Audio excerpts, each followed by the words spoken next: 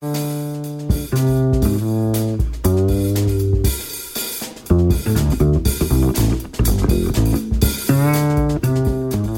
to Leonard Lopate at Large. I'm Leonard Lopate.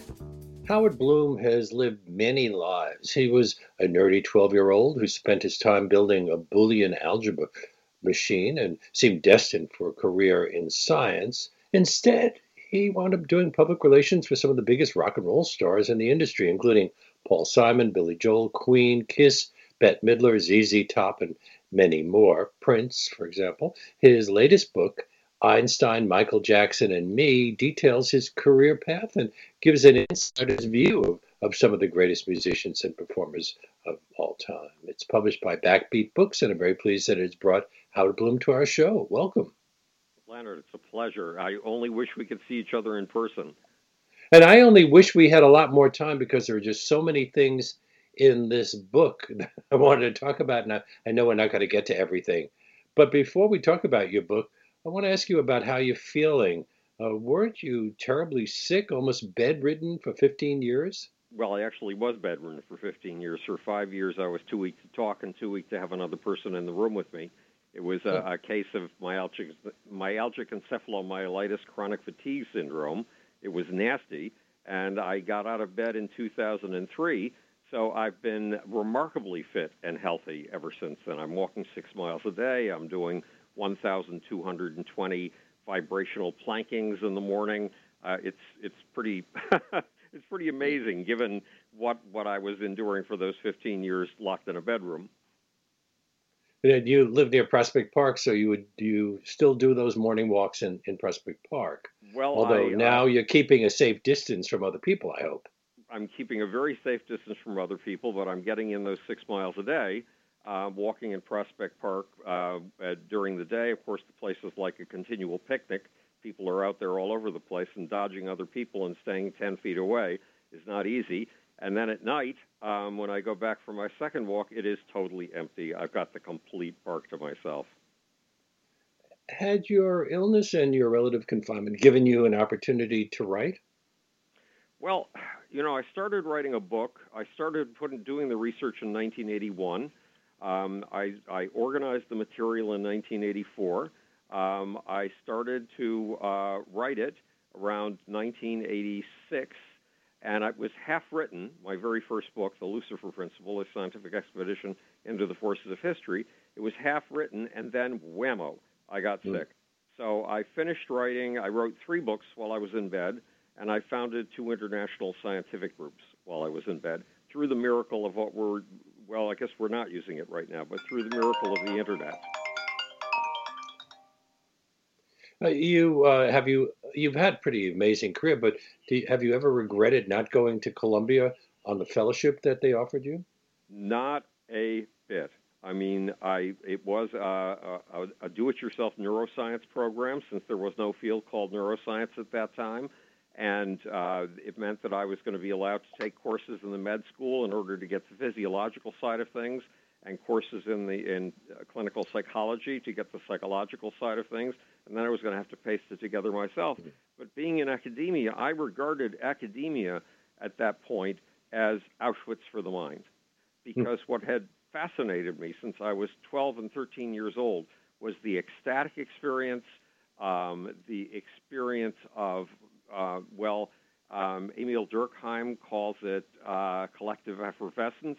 It's this experience of rising into something much higher than yourself, much larger than yourself, and being taken over by passions that you don't normally know and over which you have very little control.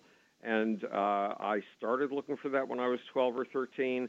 Then I heard about a book called The Varieties of the Religious Experience by William James and got all excited because it sounded like he had been on the same quest I was on. It took me something like 6 months to track down a copy of that book in a book for city, Buffalo, New York, and I finally got one. And it was as if William James had said, look, you've been in science for the last 2 years of your life, because I got into theoretical physics and microbiology at the age of 10.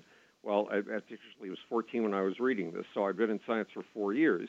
And he basically seemed to say, I'm leaving these astonishing experiences by people like St. Teresa, on a lab bench for you.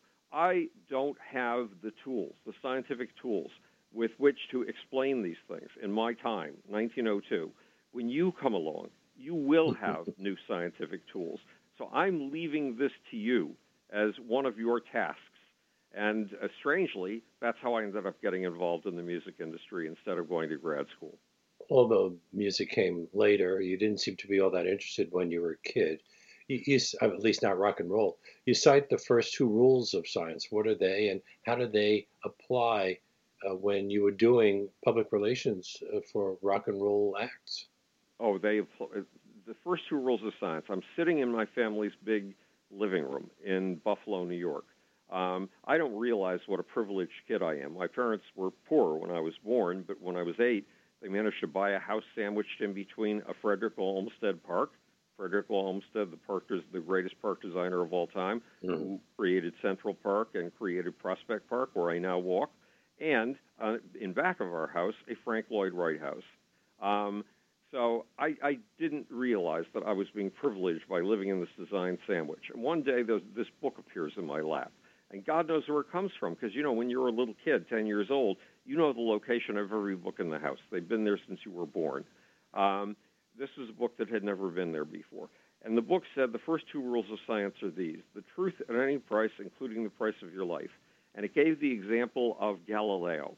And it told the Galileo story all wrong. It told it as if Galileo had been willing to go to the stake to defend his truth. It took me 30 years to find out that that wasn't the case. Galileo had made a deal with the Pope, who was a friend of his, and had said no. He'd said goodbye to all of his most precious beliefs in exchange for house arrest. But I needed the heroic version of the story, and that was the version that this tale gave me. The second rule of science, said the book, is look at things right under your nose as if you've never seen them before, and then proceed from there. Look for things that everyone around you and you take for granted and thus are invisible to you, and flush them into the realm of visibility, and then proceed from there. So the first rule of science is the rule of courage. The second rule of science, the first one being the truth at any price, including the price of your life. The second rule of science, look at things right under your nose as if you've never seen them before, is the rule of awe, wonder, and curiosity. And those two rules had everything to do with the way that I did publicity in the music industry. Because I had a motto. I thought I had adopted it from economics. It was good information drives out bad. In other words, truth drives out falsehoods. And I applied that motto. It was a matter of the truth at any price, including the price of your life, as far as I was concerned. And so one day, for example, I'm sitting at my big desk in Manhattan on 53rd Street near Lexington Avenue, and I get a phone call from Warner Brothers Records.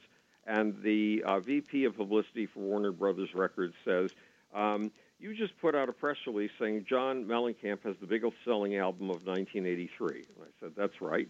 And the VP said, well, I've got news for you. John Mellencamp did not have the biggest selling album of 1983. Asia had the biggest selling album of 1983. Or Europa, or God knows. It was a band that Warner had concocted from nothing that year. And I said, no, I've looked at the figures. I've worked them all out. John Mellencamp has the biggest selling album of 1983. And Bob Merlis, this VP from Warner Brothers, said, no, you don't understand me. Look, we control a third of the music industry. CBS controls another third of the music industry. The folks at CBS are my friends. If John Mellencamp has the biggest selling album of 1983, you will never get another act from either Warner's or CBS again. Your career will be toast. And I said, look, I've been through all the statistics. John Mellencamp has the biggest selling album of 1983. If you can show me the figures demonstrating that Asia has the biggest selling album of 1983, I will personally put out a press release saying that Asia has the biggest selling album of 1983. Until then, John Mellencamp has the biggest selling album of 1983, and we hung up the phone. And I got a call 10 minutes later from John Mellencamp, which was very unusual because it was probably one of only 2 times in my entire life when John has ever called me without any appointments. And I told John what had just happened, because John, he used to pose as the little bastard. He thought he was a real tough guy, and I'm a wimp. I'm the science nerd. I'm the kid that other kids call the sickly scientist. And I told John what had happened, and you, Leonard, you could hear the yellow liquid filling up his body and floating in his eyeballs. He was scared. And he said, Howard, you should not have done that. Well, I did it. It was the truth at any price, including the price of your life. And 15 years later, John Mellencamp would say, thank you for doing that. You were responsible for the amount of money that I've made today. Yeah, but why were they making the claim? What was the fact? What was the truth of the matter? The truth of the matter was that John Mellencamp had the biggest selling album of 1983. A clever talent scout at Warner Brothers had cobbled together this band of experienced British musicians. He thought he was a genius. I believe it was John David Kolodner who did that, and he was in certain ways a genius. And Warner's was going to hype this band for all it was worth. So Warner's didn't care about what was true and what was not. In order to sell a lot of albums, it was a sort of band in the style of Boston, which had sold a lot of albums that year. They were going to say whatever they needed to say to position this as the album of 1983. Unfortunately, it wasn't true. And John Mellencamp is still around in some form today, and Asia is not. Now, much of your book is about looking for soul in yourself, Right. in your clients, and in rock and roll audiences. But aren't you an atheist? Don't you have to be religious to believe in soul? Not at all. I mean, I've been called a material mystic. I've been on the track of religious experiences ever since I was 12 years old. And as a scientist, as an atheist. But soul is that, well, you must have had this experience at one time or another. You go out on a dance floor. It's a Friday night or it's a Saturday night. You have a few drinks in you or some drugs in you or whatever it is that you use. I don't use any of those things. But the music grabs hold of you and you go into a kind of frenzy. And for 10 or 15 minutes, you are totally out of yourself. You are being danced as if you are a marionette, as if you are a puppet. Something deeper inside of you that normally has no space in your conscious self or your verbal self has utterly taken you over. Well, if I'm going to find the soul inside of you, that's the soul I need to find. Because if you are a performing artist, you sit in front of a blank computer screen at 2 o'clock in the afternoon knowing you have to write a lyric. And you are absolutely certain that you can never write a lyric in your life. And you have no idea of how you've written any of your previous lyrics. And by 4 in the afternoon on a reasonably good day, there's a lyric in front of you. Maybe once or twice in your life, the lyric feels so perfect that it feels as if it wrote itself through you, that you were just a conduit, a pipe. And when you go on stage and you see the audience, the faces of the audience melting, you see their pupils dilating, opening wide, and you feel their collective energy come together as if they're a giant amoebic blob, and that amoeba reaches a pseudopod out to you and sends all of its energy, whether it's the energy of 700 people or 70,000 people, coursing through you as if you were an empty pipe. It goes up to some region around your head. It is utterly transmogrified and sent back down to the audience. And it's a continuous loop. It's a reverberatory circuit. And when you, by the way, have the experience of being on the ceiling and watching all this happen down below you, and you see your own body being danced by these forces of the audience and whatever it is that's transmogrifying everything, you come off stage, it takes you an hour to come back to yourself. It takes an hour for your normal verbal personality to come back to your body. And if I'm going to be your publicist, then I would tell you, look, if you want me to fashion an artificial image for you, if you want me to fashion an artificial mask and tell you that that's going to make you a star, then I'm going to send you to my best competitor. If you're going to work with me, you have to know that music is an exchange of soul. It is not an exchange of pieces of plastic. It is not an exchange of money. It is not an exchange of downloads. It is an exchange of raw human soul. And if you're willing to accept that premise and allow me certain conditions, allow me to study you for a month, everything that you've ever written, everything that's ever been written about you, everything I can find that you've ever done, and then come out to your environment and meet with you in your environment face to face with no managers, no wives, no intercessors of any kind. I will find the soul inside of you that wrote that lyric in the afternoon. I will find the soul inside of you, the gods inside of you, that danced you when you are on stage. That is your soul, a passionate part of you, more intense than any normal you. My guest on today's Leonard Lopate at Large here on WBAI New York 99.5 FM is Howard Bloom, whose latest book is Einstein, Michael Jackson, and Me, A Search for Soul in the Power Pits of Rock and Roll. So where does Einstein come into this? Einstein definitely loved music. He was a scientist who loved music. Is that the link? No, he had great personal significance for me. I was 12 years old. I grew up without friends, and I grew up without parents. My parents were too busy for me. Other kids didn't want to have anything to do with me. But one day, because you were a nerd. Well, God knows why, Leonard. I'm not quite sure why I was so out of sync with other kids that they couldn't stand to have me around. But that was the state of things. And I grew up reading 2 books a day. One book under the desk at school, and another book when I got home. And most of those books were either science fiction or very serious science. So I was called the sickly scientist by the other kids. And one day, a girl rolled her eyes in my direction. And, Leonard, it had never happened to me before. And then she did something even more shocking. She made eye contact, which is something utterly strange and unknown to me. And she said, I told my mother that you understand the theory of relativity. Well, back in those days, the reputation was that Einstein originally, when he came out with theory, only 3 men could understand it. By the 1950s, when this was happening to me, 7 men, according to reputation, could understand the theory. Well, I didn't dare confess that I didn't understand the theory of relativity, or I'd lose even the one title I had, the sickly scientist. So I got on my bicycle as soon as school was over. I pedaled over to the local library, where the librarians literally knew me better than my mother did, and said, give me everything you've got on relativity. And they rummaged around in the back, and they came up with 2 books. One was a great big fat book by Einstein and 2 collaborators, and the other was a little skinny book by Einstein himself.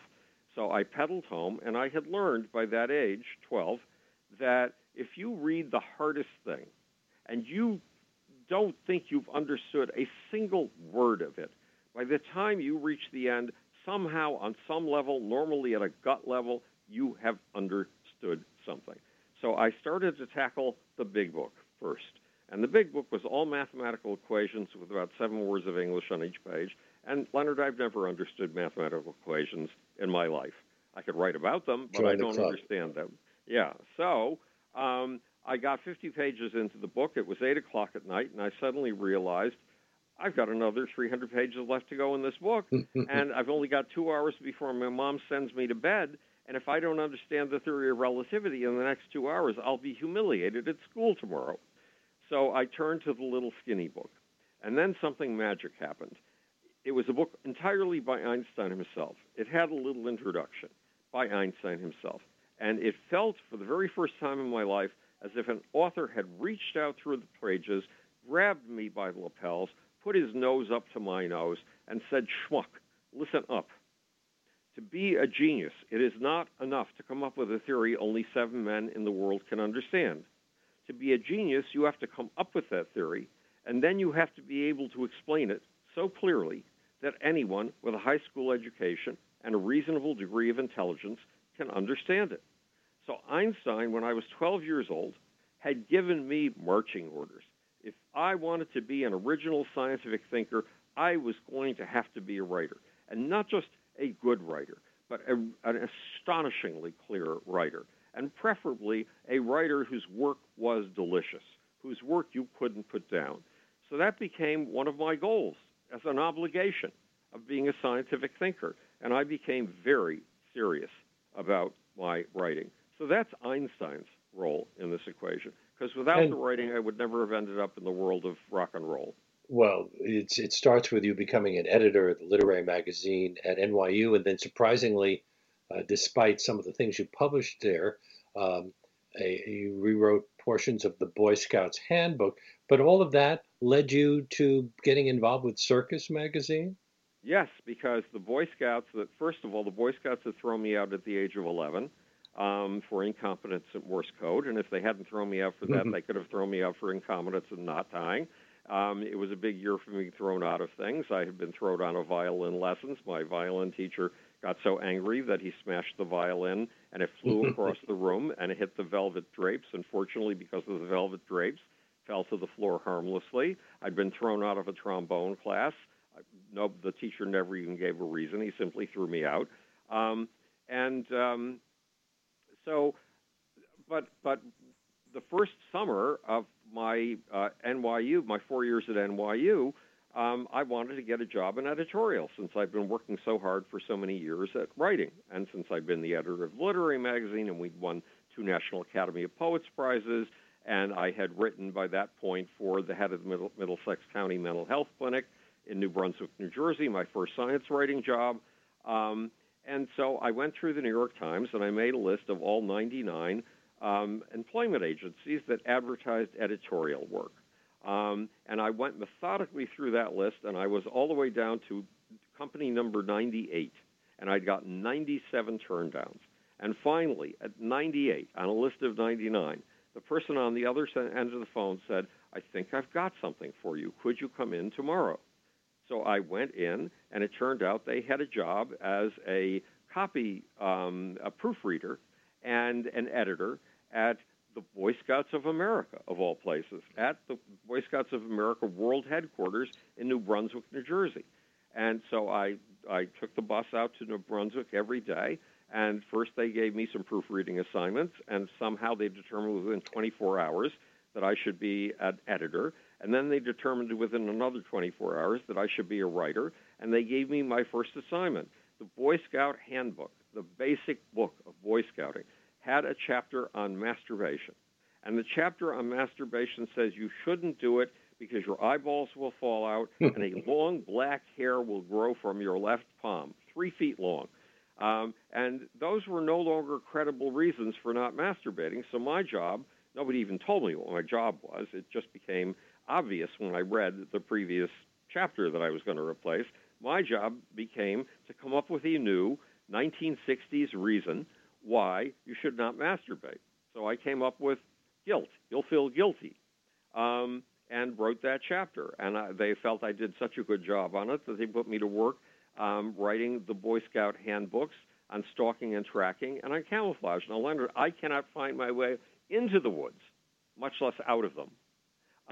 But I felt that if I was going to tell kids how to stalk and track, I was going to have to get that art down absolutely perfectly because I wanted those kids to be able to sneak up on a bunny rabbit so successfully that the rabbit didn't even know they were there until their nose was rubbing noses with the rabbit's nose. So much of this is about learning about the thing that you're going to be doing. You got involved with Circus Magazine, as I said. The publisher said he wanted Circus to read like Time Magazine, but it was about rock and roll, and you didn't know much about rock and roll at the time. So did you go about learning about it in the same way that you wanted to learn about Einstein's theories? Yes. I started, there were some music magazines coming out of England on a weekly basis, New Musical Express and Melody Maker. But wait, the lesson of the Boy Scouts was, as long as you love your audience, you really care about them, you can write about absolutely anything with proper research materials. So when I was asked to edit Circus, all I was asked was, do you want to edit a magazine?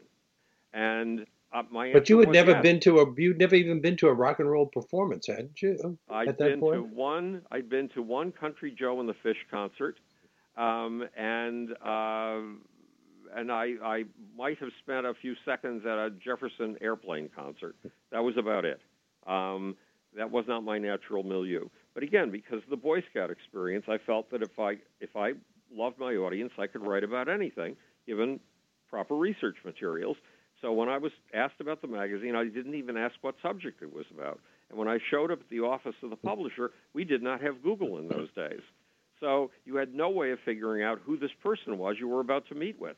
And he explained that his magazine's name was Circus, and I thought, oh, Elephants and Clowns. It turned out to be about rock and roll. So yes, I did exactly what you implied. I sat down and like a Talmudic scholar, and I started studying rock and roll. And I started studying my audience. I started putting together all kinds of interactive, no-cost market research things that would enable me to take the temperature of my audience to see what kind of paragraphs they liked, what kind of artists they liked. Everything I could find out about them, I wanted to find out. And you got interested in the evolution of pop music in a chapter titled "A Tale of Two Hormones." You discuss that evolution. Um, uh, What, could you give us a brief summary and how you say the music evolved to affect men and women differently? Yeah, the popular music that I was able to track down really got started in the 1880s with the cakewalk, which is a typical thing in America. You have black music, and it's adapted for a white audience, and it takes off like crazy. The cakewalk was a black dance, it had a black rhythm, and it became wildly successful among white people. And up until about 1940, 1945, music was something that the youth used to get out of their parents' presence, to dance, to neck, to have their own private lives together, and to rebel against their parents. So, for example, there was another form of black music that had been adapted for a white audience that was so disreputable that it was named after human sperm. The street term for human sperm was jizz, and the music was called jizz, or mispronounced as jazz. And if kids were going to a jazz concert together, it would be a boy and a girl going to dance all night, and their parents would be shocked and horrified that they were going to hear this music and dance to this music named after sperm. I mean, give me a break, of all things. And then in the 1930s, replacing jazz, there was another form of virtually the same music, but with a higher tempo, called swing. And again, kids dressed in a manner that horrified their parents, and they went out dancing to this new swing music. And the Episcopal Bishop of New York said that every single swing record that existed should be taken and burned because swing was the primrose path to hell. And then in 1945, something very peculiar happened to music. America was at war, and all the eligible young men were called away. And you had a lot of very, very horny girls who had no source of sexual satisfaction. They could no longer go out in a portable bedroom called a car, two couches on wheels, with boys, the way they had in the jazz era of the 20s or in the swing era of the 1930s. Instead, one day there was a singer performing at a Paramount Theater near Times Square in New York. And he was performing at noontime, and that's when all the girls who had no boys around got out of work and could come and see the concert during lunchtime. And the girls saw him, and they started screaming and fainting. It is said that possibly some of them fainted because they hadn't eaten their lunch. At any rate, he was held over for a second date, and the same thing happened. The place packed with girls screaming and fainting. He was held over eventually for something like 35 nights of what somebody called riots. His name was Frank Sinatra. And all of a sudden, the nature of popular music changed. It was not just a home for young people who wanted to fling a finger in the face of their parents and go out dancing together. Now it was a matter of young men who girls could scream and cream about. Well, that happens with rock and roll with the Beatles and the Rolling Stones, who Yes. played to stadiums full of screaming girls, but boys loved them as well. Did What's they just that? like them for different reasons? Um, did they scream for different reasons? I missed a word there somewhere. Well, did they support the groups? Were they big fans for different reasons? Well, in the case, first there was Frank Sinatra. He was the one that all these riots were taking place for. Then it was accepted in the music industry when Elvis Presley came along that you had to appeal to a bunch of screaming girls. So they managed to get lots and lots of screaming girls for Elvis Presley. Then it was accepted still as the norm, if you were going to be a big star, that you got crowds of screaming, fainting girls for the Rolling Stones and for the Beatles. But there was a certain amount of connivery going on here. In order to make sure that there were screaming girls at the airport, there was a promotion man whose name has disappeared, unfortunately, and I could not find, who bussed girls out to the airport to be there when the Beatles showed up to scream and faint on cue. And then, having seen that that's what worked for the Beatles, not to mention Elvis Presley, not to mention Frank Sinatra, the people handling the Rolling Stones hired a woman named Connie DeNave to go out and wrangle girls and bring them out to the airport to scream and faint for the Beatles. This is what's called in the book supernormal stimuli. You can give a seabird, when she settles down into her nest, if she accidentally knocks an egg out, she sticks her beak out and she hauls the egg back in by shoveling the egg with her beak over and over again. And you can make a super egg that is so much more successful at getting her to do that tucking of her beak in, trying to get it into her nest, that she utterly ignores her very own egg. It's called a supernormal stimulus. Well, rock and rollers were supernormal stimuli for girls, if we can call them rock and rollers at the time. But a change happened with the Beatles. First of all, they had the audacity. Elvis had not written his own music, and Frank Sinatra had not written his own music, and the would-be Elvises, like Frankie Avalon, did not write their own music by any stretch of the imagination. The Beatles had the audacity to write their own music, and when they sang songs like I Want to Hold Your Hand, they got the usual crowds of screaming, fainting girls. But when they started to write songs that pertained more accurately to the lifestyle of the kids that they were catalyzing, then their audience began to change. And then they began to attract young men. And by the end of the 1960s, because of what the Beatles had established, there were these things called bands, rock and roll bands, and they were entirely for a male audience. Their audience was 80% male, whereas the audience for Frank Sinatra and Elvis Presley had been 80% female. So but in Circus Magazine, you featured acts like Alice Cooper and David Bowie because of their sexual ambiguity? Well, I had to do the following. I told you I was reaching out in every way I could to find what my audience loved. And my publisher had given me two European magazines, Bravo and Salut les Copains. And Bravo and Salut les Copains sold 1 million copies in France and 1 million copies in Germany. And that in a market a fifth the size of the United States. And he had said, how do I achieve these kinds of sales in the United States? I had stolen something from Salut les Copains. It had a top 20, and the top 20 was compiled entirely on the basis of reader ballots. So you had to buy a copy of the magazine, rip out the ballot, and send it in to boost your favorite act. I did the same thing with Circus, and it gave me a daily reading on what my audience was really interested in. And it turned out that there was one act that my audience was interested in twice as much as any other act on planet Earth at that time, and it was Alice Cooper. And coming in at number 2, but a very poor number 2, with half the number of votes, was David Bowie. And what did these acts have in common? Androgyny. Absolute androgyny. Did I ever figure out why my white suburban male audience was interested in androgynous men? I came up with a theory, but it was only a theory. One way or the other. You have to make it quick because I got to go to a break. Okay, I had to find out what my audience loved and give it to them. So I gave them Alice Cooper, every single issue. And his name was actually Vince Fernier, but we'll get to that. We'll talk a bit more about that in a little bit. This is Let It Lopate at Large on WBAI New York 99.5 FM.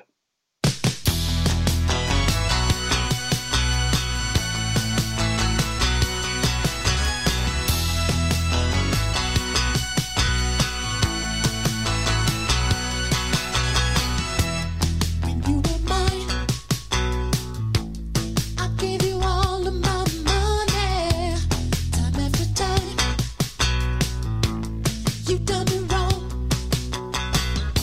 It's just like a train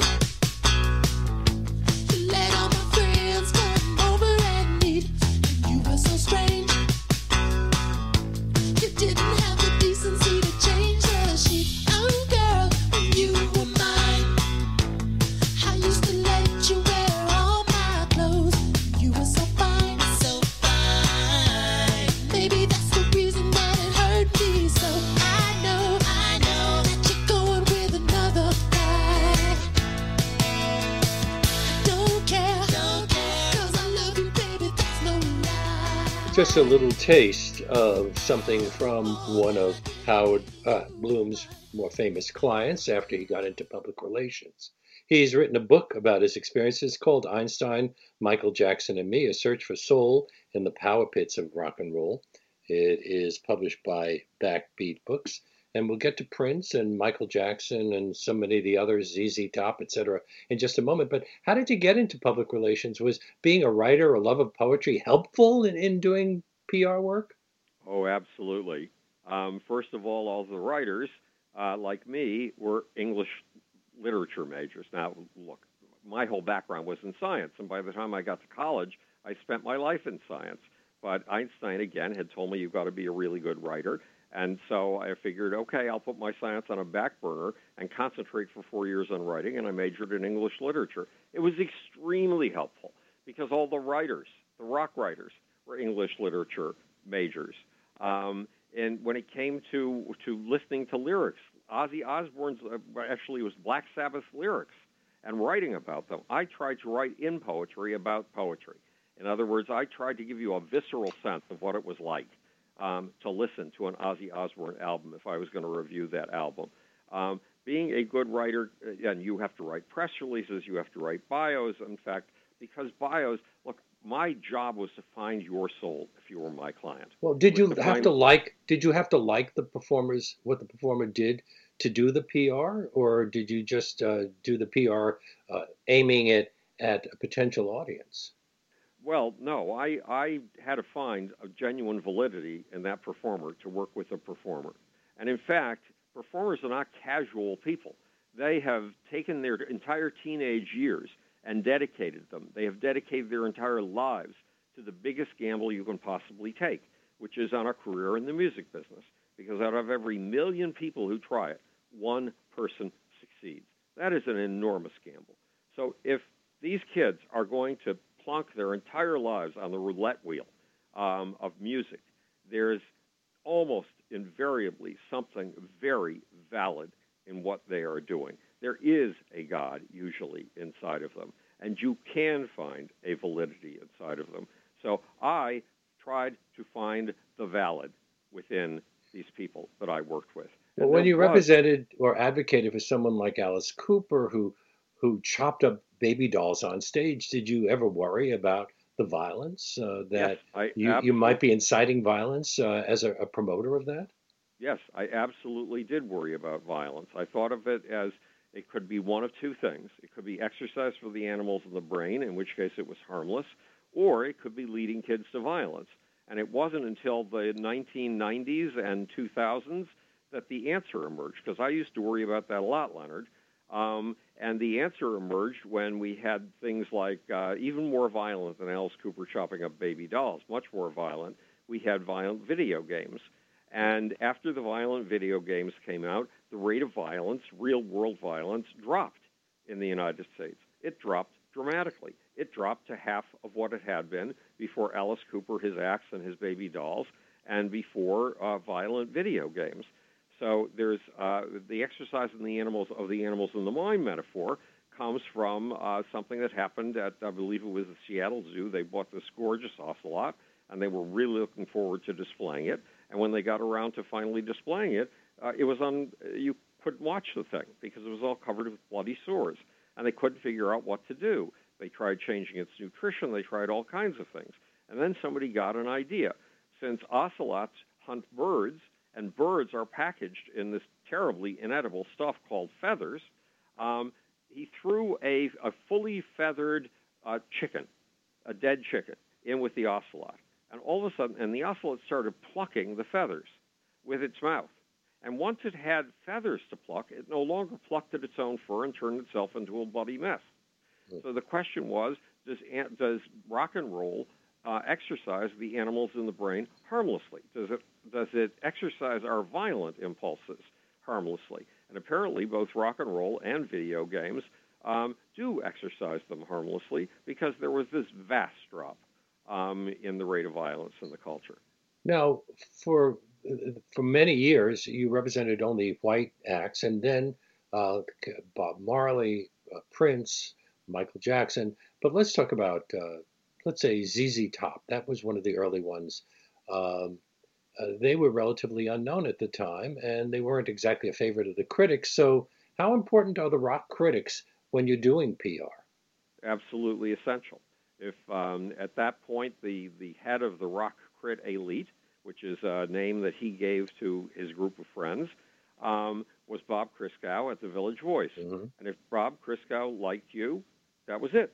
You had an avalanche of positive press for the rest of your career. If Bob Christgau didn't like you, you could have an avalanche of negative press or no press at all. So capturing the attention of the critics, gaining their respect, was intensely important. It was one of the most important facets of the job. Now, how did you wind up with clients? For example, Queen was already famous when uh, they asked for your help, but the the Police, for example, or some of the others, uh, were they relatively unknown at first? Some people that came to me were well known, others weren't. Um, I got started as the founder of a public and artist relations department for Gulf and Western's 14 record companies, Mhm. and that's when I started working with Black X because our A&R guy, nothing that he signed was ever going to get anywhere, ever. And he walked in, but he was a very pleasant man and just filled with energy. And he walked into my office one day, and he gave his usual song and dance. He'd found this artist who was going to be dynamite. She was going to be a gorilla. She was going to be a superstar. And I knew that that meant automatically we'd never hear of her again. And then he dropped a bomb on me. He said, "I've got her playing at the Plaza Hotel tomorrow in a showcase, and I want you to come." Well, I'm the head of artist relations, not just public relations. That means I have to show our artists that we care about them. So it was my job to be there at the showcase the next day. And Leonard, it was one of the most astonishing experiences I have ever had. This squashed looking 4 foot 8 inch tall 13-year-old African American woman steps, well, she's not exactly a woman, she's still a girl, steps onto the stage. There are 150 people in the audience. It's as if she has grabbed each one of us by the esophagus, and she has put her chin up to ours, her nose up to hers. She has locked our eyes in her eyes, and she is telling us to stand, roll over, pant, and obey for the next 45 minutes. She has us under her total control for the next 45 minutes. It was bloody astonishing. And she So, was. Stephanie Mills. Ah. So I just, with this talent, there was nothing I was going to, I mean, I had to make her happen. It was what she deserved. She was just amazing, a force of nature. And so we started doing tons of publicity. I say we because I had a staff of 5 people. And we were on a roll with Stephanie Mills, and then she got a part in the very first black musical, written by blacks, composed by blacks, choreographed by blacks, produced by blacks, and directed by blacks. It was called The Wiz. It just happened to be an adaptation of the first book in the Oz series, and I had read the Oz books from cover to cover, all 38 of them, when I had been 10 years old. That's what got me started on reading. Curious coincidence. At any rate, the actual Broadway PR people were doing, so far as I could see, just about nothing for The Wiz, in which Stephanie Mills had gotten the lead role of Dorothy. And so I took over, and we got so much publicity for Stephanie and The Wiz that it was absolutely ridiculous. So that's the reason I hadn't worked on black acts up until then, was because I rapidly discovered at Circus that my readers, my suburban white males, average age 16.5 years, did not want to have anything to do with black acts. So anything I put about a black act in the magazine was a waste of a page, and I rapidly learned I couldn't afford to waste even a postage stamp size piece of a page, much less a whole page. But now I was in a different world, and now I started working with black acts. And then I was credited when Gulf and Western was able to sell its record holdings to ABC for a lot of money. I was credited as being the reason they were able to do it. I was credited with having doubled the value of the company. And I I'm worked with, speaking. I got to just tell people that they're listening to Leonard Lopate at Large on WBAI New York 99.5 FM. the FCC insists. And I might as well tell our listeners that my guest is Howard Bloom, whose latest book is Einstein, Michael Jackson, and Me, A Search for Soul in the Power Pits of Rock and Roll.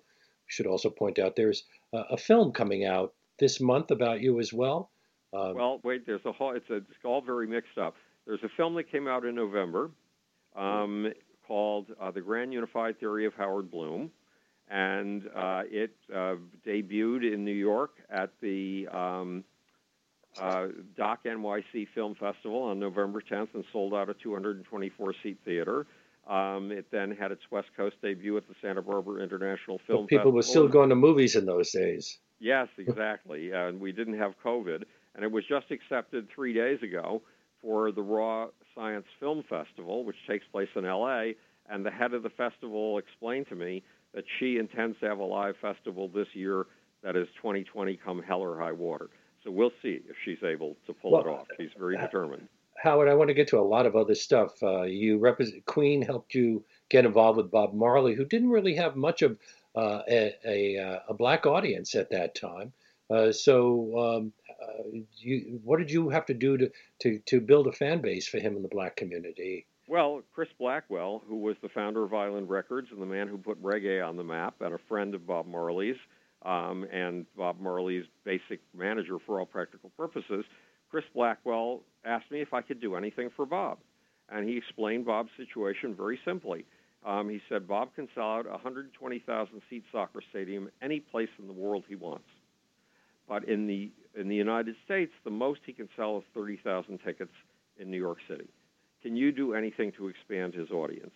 And I said, yes, of course. I've become the leading black publicist in the music industry. I have a better relationship with the black weeklies all over the country than just about any other publicist, including the black publicists. And what Bob Marley is missing is a black African-American base. And there are two reasons. One reason is because Bob is from the islands, and the African-American community and the island black community are different subcultures, and they don't like each other, not at all. Reason number two is that because Chris is so brilliant at what he does and has worked with Cream and Cat Stevens and all kinds of white artists, he managed to establish Bob with a white college-going audience. And Bob has never been established with the black African-American audience. And I just happen to specialize in that audience. So I will establish Bob with that audience. And that's how we began our campaign with Bob Marley. And indeed, it was working until one day. Go ahead. Yeah, until one day I got a phone call. And the phone caller said it was the handler that Chris Blackwell had working on a daily basis with Bob Marley, wherever Bob Marley was. And she said, I got bad news. Bob Marley has terminal cancer. Now, two of the other famous acts, black acts that you had large white fan bases. They also ended tragically. I'm speaking of Prince and Michael Jackson. Prince and Michael Jackson, yes. Maybe you were bad luck. I don't know, Leonard, but those are my babies. Those two people, those two human beings who are so precious to me are my babies. And I cannot talk of them in the past tense because they are an integral part of who I am. And you asked what the first two rules of science had to do with working on rock and roll. Michael Jackson was the incarnation of the first two rules of science. He lived the truth at any price, including the price of your life. That's the rule of courage. And Michael had courage. He was willing to do absolutely anything to give his audience the kind of awe, surprise, and wonder that he got out of every day. He could see the infinite and the tiniest of things. He felt that was a gift from God. And he felt that because God had given him that gift, it was his job to give that gift to his kids. And he was already a star when he came to you, wasn't he? Oh, yes. Oh, it was 1983? Yeah, his brothers came to me. And I turned them down. And I was turning them down for 4 months. And then I finally got a call from the manager saying the brothers are coming into New York and they want to see you. Well, I didn't grow up with other human beings, and I don't know much about human rituals, but I had heard this phrase: to be a mensch if you want to say no to somebody, you say no to them to their face. So I had to say yes to at least a meeting so I could tell them that I didn't want to work with them. And when I walked into the room, there was some dark and malevolent force in that room that you could feel but couldn't name, you couldn't use words for, and it was obvious that something was really seriously wrong here. And if you need me, I mean, if you're doing extremely well, you don't need me. We can get a talking dog to say the Jackson's on the phone, and he'll get magazine covers wherever he wants. But if you've got a crusade for me, if you've got a dark and evil force that needs to be overcome, then I'm your man. Well, he also, there was a lot of controversy around him, and well, not yet, not yet. The public view of Michael was all positive in those days, except, but you're right, there was an incipient controversy. Somebody had started leaking copies of unsigned contracts with potential promoters for the Jackson's Victory Tour. It was going to be the first tour in which Michael was touring with his brothers, in which their father was going to be involved, a tour that would bring together the whole family for the first time in years. It was a major deal. And Michael had just sold 36 million copies of one album, and nothing like that had ever happened in the history of the music industry. That's the record sales of the Beatles and the record sales of Elvis Presley combined for all practical purposes. Were many of his problems with the press caused by Don King? It was deliberately set up so it would look that way, but no, it wasn't being caused by Don King. There was some invisible figure behind the scenes who knew exactly how to work the press. And the press works on a domino effect. If you manage to get stories in one of the lead publications, all the other publications will follow. So if you have positive press in the New York Times or Rolling Stone, all the other press in the country will be positive. And there was a person who knew how to operate that domino stack and who had good contacts with the lead dominoes, who started leaking negative material about Michael Jackson. Well, there were some awful things, including his relations with children. No, that was much later. That was the 1990s. This was 1983. That stuff, nobody had any suspicion that would ever rouse its head, because I don't think Michael ever did it, but I don't know. Leonard, I'm not in his bedroom. We're pretty much out of time, but do you think that his drug addiction was encouraged by the people around him? It was encouraged by the people around him, and he spent 50 years on this planet. For 25 years, he was climbing to become Michael Jackson. For the next 25 years, he was dangling on the cross. And it was that position dangling on the cross that I believe drove him into the drug use to fall asleep at night. And then because you developed chronic fatigue syndrome, you pretty much dropped out of the business? I absolutely dropped out of the business. I walked into my office one day and I said, I don't know what's wrong with me. For all I know, I'm dying, but I'm giving you the business. I'll be out of here in 2 weeks. And for the next 15 years, I was in my bed.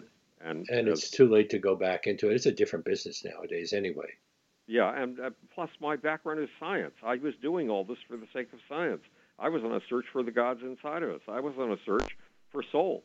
And this happened to be my way of doing it once I realized that grad school was going to be Auschwitz for the mind, and I would never get anywhere near the ecstatic experience and the crowd experience that shapes the forces of history, the experience that I was looking for, that was my scientific mission, or at least one of them in life.